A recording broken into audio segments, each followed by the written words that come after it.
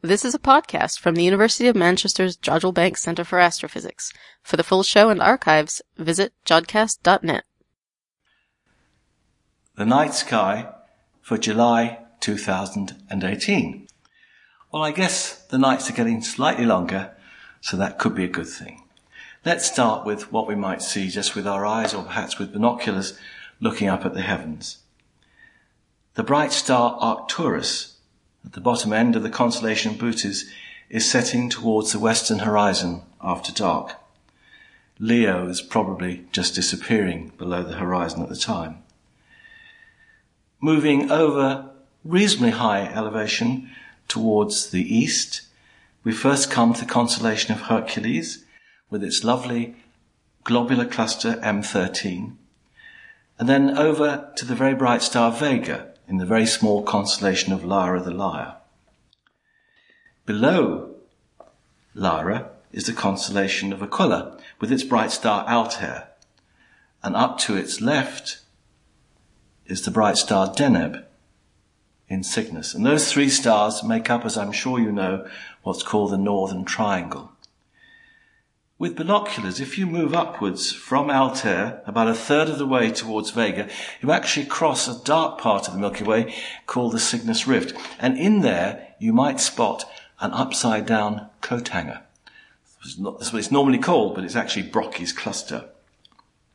Down to the left of Cygnus is a beautiful little constellation, Delphinus the Dolphin. Do have a look for that. And then finally, rising over in the east and getting higher as the night progresses is the square of Pegasus, the inverted flying horse. So there are some nice things to see, and of course, as we'll see, we have a fair number of planets available to look at during the month of July. So let's look at them. Well, first of all, Jupiter. It can be seen in the south after sunset at the start of the month and over towards the southwest as month progresses. It shines at magnitude minus 2.3, falling a little bit to minus 2.1 during the month, and has a disk some 41.5 arc seconds across, which of course is also falling to about 38 arc seconds. The equatorial bands and sometimes the great red spot can be seen.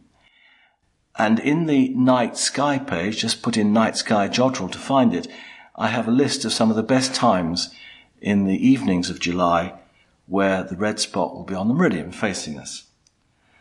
Sadly, moving slowly westwards in Libra during the month, Jupiter is heading for the southern part of the ecliptic and will only have an elevation of about 20 degrees when crossing the meridian.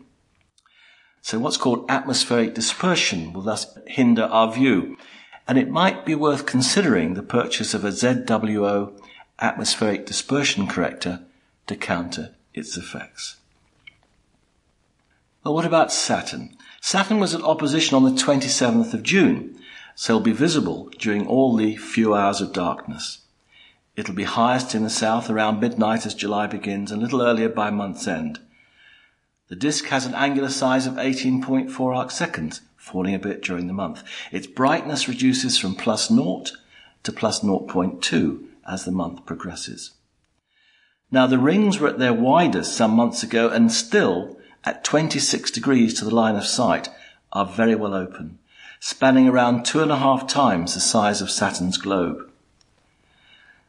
Saturn is lying in Sagittarius, not far from the topmost star of the Teapot, and is slowly moving in retrograde to within a few degrees of M8, the Lagoon Nebula, and M20, the Trifid Nebula. Sadly, again, it will only reach an elevation of just over 15 degrees above the horizon when crossing the meridian. It's going to be down in the southern part of the ecliptic for quite some time. Perhaps it's time to emigrate to perhaps New Zealand or Australia, where it's beautifully high in the sky, as I saw last year. Mercury, shining at around 0th magnitude early in the month, reaches greatest elongation west of the Sun on July the 12th. That's when we see it in the evening. It'll then be seen about 15 degrees down to the lower right of Venus, but will have dimmed to magnitude +1 by the 17th of the month and will then rapidly fade from view into the Sun's glare. Mars. in Capricornus is moving in retrograde motion westwards as it moves towards its closest approach to Earth since 2003 on the night of July the 30th, 31st.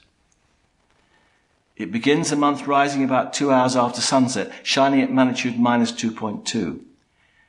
But its brightness peaks at -2.8 during the final week of July. Its angular size reaches 24.3 arcseconds at closest approach, will exceed 24 arcseconds from July the 24th until August the 8th. So it's the best time in principle to see Mars for quite some time. However, of course, it will only reach an elevation of about 14 degrees when due south. So sadly, as for both Jupiter and Saturn, the atmosphere will hinder our view. Well, finally, Venus. Well, Venus can be seen low in the west after nightfall, sinking towards the horizon as the month progresses. During the month of July, its illuminated face thins from 70% to 57%. But at the same time, the angular diameter of the disk is increasing from 16 to 20 arcseconds. The surface area reflecting the sun's light thus stays roughly constant, and so the brightness stays at around -4.2. On the 9th of July, as we'll see, Venus is close to Regulus and Leo, and on the 15th, close to a waxing crescent moon. So finally, what about some highlights of the month? July. It's still a great month to view Jupiter. It came into opposition on May the 8th, some time ago, and will be visible in the south in late evening. It is moving down the ecliptic and now lies in Libra, so sadly will only reach an elevation of about 20 degrees when crossing the meridian from the UK. I was in fact imaging it from southern Spain, and it was much higher. An interesting observation is that the great red spot appears to be diminishing in size. At the beginning of the last century, it spanned some 40,000 kilometers across, but now appears to be only about 16,500 kilometers across, less than half the size. The shrinking rate appears to be accelerating. Maybe it will eventually disappear. Now, I've imaged Jupiter recently, and the red spot is very prominent, has a lovely orange-red color. Now, those images, not brilliant because it's low in the sky, can be seen in an article on imaging Jupiter at closest approach, which can be found in the Astronomy Digest that I write, and there's a link to that on the Night Sky page. Well, Saturn is only just past opposition, so it's now due south and highest in the sky in the late evening. It lies, as I said, close to the topmost star of the teapot in Sagittarius. Held steady, binoculars should enable you to see Saturn's brightest moon, Titan, at magnitude 8.2. A small telescope will show the rings with magnifications of times 25 or more, and one of 6 to 8 inches aperture, with a magnification of about 200, as long as you have a night of good seeing, will show Saturn and its beautiful ring system in its full glory. The thing that makes Saturn stand out is, of course, its ring system. The two outermost rings, A and B, are separated by a gap called Cassini's division, which should be visible in a telescope of 4 or more inches aperture, if the seeing conditions are good. Lying within the B ring, but far less bright and difficult to spot, is the C or Crate ring. Due to the orientation of Saturn's rotation axis of 27 degrees with respect to the plane of the solar system, the orientation of the rings, as seen by us, changes as it orbits the Sun. And twice each orbit they lie edge on to us, and so can hardly be seen. This last happened in 2009, and they are now well opened out, currently at about 26 degrees to the line of sight. The ring's orientation is beginning to narrow, until in March 2025 they will appear edge on again. Well, some other things to look for. On the Night Sky site, I show you how to find the globular cluster in Hercules, M13, and also spot the double-double star in Lyra. That's rather nice. With binoculars, a binary star is seen, but when observed with a telescope, each of these two stars is revealed to be a double star, hence the name. And early in July, you have a chance to spot what are called noctilucent clouds. And they're most commonly seen in the deep twilight towards the north from our latitude. They are the highest clouds in the atmosphere at heights of around 80 kilometres or 50 miles, normally too faint to be seen. They are visible when illuminated by sunlight from below the northern horizon, whilst the lower parts of the atmosphere are in shadow. So do try and have a look around midnight. If you're up, look towards the north and you may just see them. And some quick things. On July the 3rd, around 2:30 a.m., if you happen to be up, you could see Mars with a waning gibbous moon. On July the 9th, after sunset, that's easier, Venus will be close to Regulus in Leo, as I said earlier. On July the 10th, before dawn, again pretty early, the moon is passing through the Hyades cluster in Taurus. On July the 15th, after sunset, Venus will be seen to the left of a very thin crescent moon. That'll be quite a challenging observation, I think. Somewhat easier, on July the 19th, after sunset, Jupiter will lie below a waxing gibbous moon. And finally, on July the 24th, after sunset, Saturn will be close to a waxing moon. Well, on July the 27th, after sunset, we have what may be the best highlight of the month. In fact, it's a total eclipse of the moon. So if it's clear, try and get yourself with a site where there's a very good low horizon in the southeast. And about 8:50 BST, you should see a blood red moon rise. It rises higher over the next hour or so. At 9:21 is the time of maximum eclipse. And at 10:13, the moon moves out of the umbra and part of it into the penumbra. So that's the end of the total eclipse. At 11:19, that partial eclipse ends. The moon has left the Earth's umbra and lost its red colour. And finally, at 12:28, the penumbral eclipse ends, and the moon has moved totally out of the Earth's shadow. So let's really hope it's going to be clear that night. You might ask, why does the moon look a sort of a deep, dusky red colour? Well, if you were an astronaut on the surface of the moon, looking back at the Earth during the total eclipse, you'd see a black disk. That was the Earth. But around it would be a red rim. And that is the sunlight that's been refracted round through the atmosphere. It's lost its blue light because that's been scattered, giving our blue skies above. So we see that lovely red colour. If there's been a major volcanic explosion, as with Mount St. Helens some time ago, there's so much dust in the atmosphere that almost no light gets around the Earth's surface, and you can barely see the moon. So let's keep our fingers crossed. It's a lovely thing to see when it does happen. All the very best. So there are some things to look for this month. And of course, as the months progress beyond, we have more hours of darkness.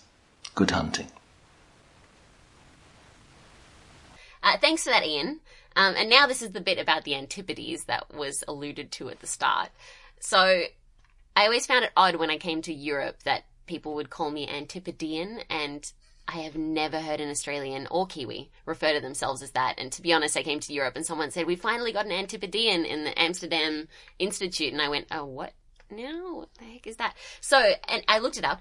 An Antipodean, or something described as Antipodean, is from Australia or New Zealand specifically, or something relating to Australia or New Zealand. So I personally think we should cut it from Jodcast, because not every Southern Hemisphere listener is in Australia and New Zealand. There's other Southern Hemisphere places. I mean, I know the Northern Hemisphere wouldn't believe that, but there are actually many places in the Southern Hemisphere that aren't Antipodean. And I also then got stuck looking at what an antipode is. And an antipode is the place on the Earth that's exactly opposite. So if you draw a line from the place that you're in, say Manchester, through the centre of the Earth to the other side, then that's the antipode.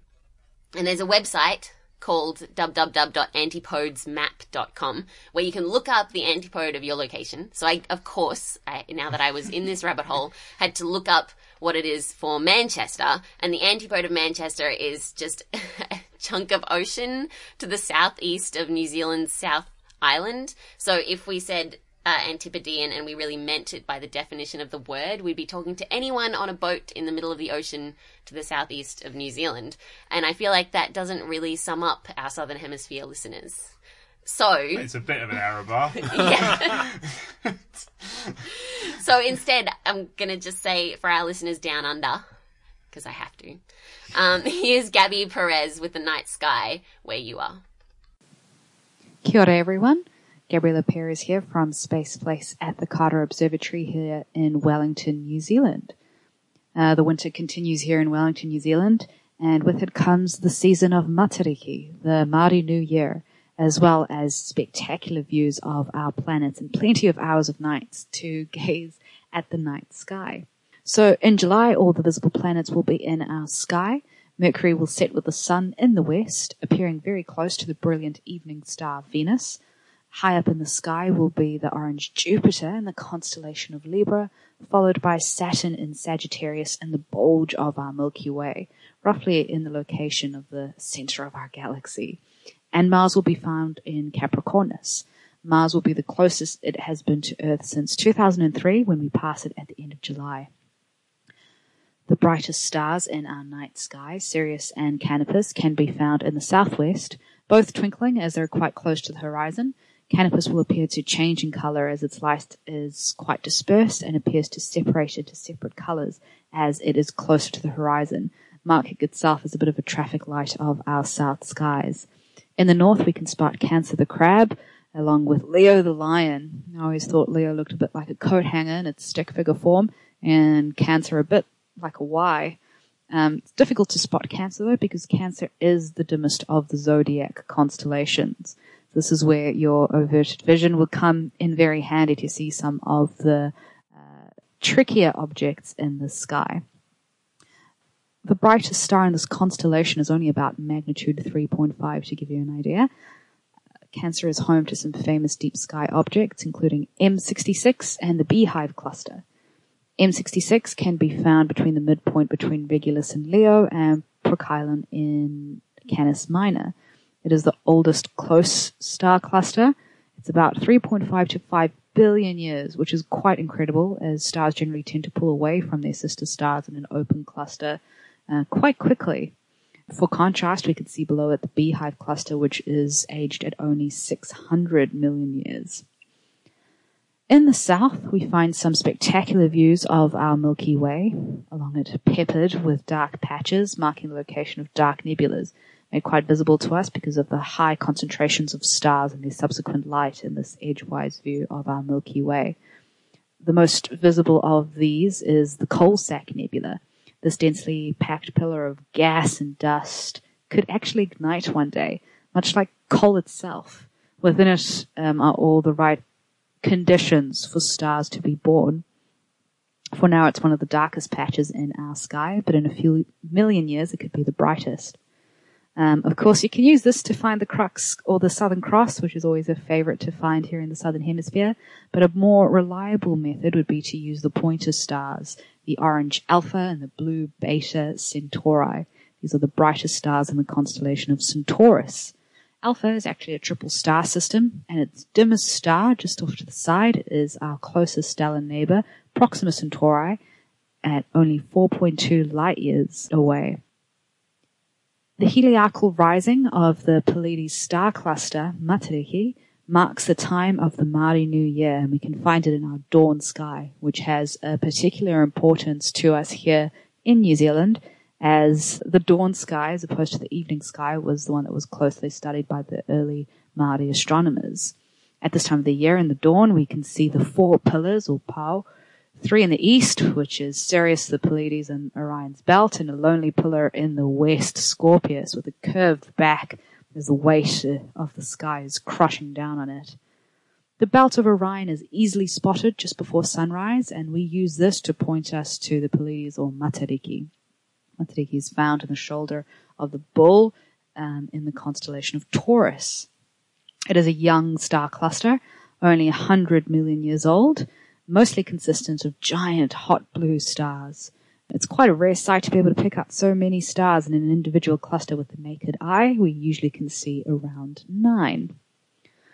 I think that's all for me from here in New Zealand. To the New Zealanders who are listening, remember to keep warm, and I hope you have a happy Matariki season, and I wish everyone clear skies in the month of July.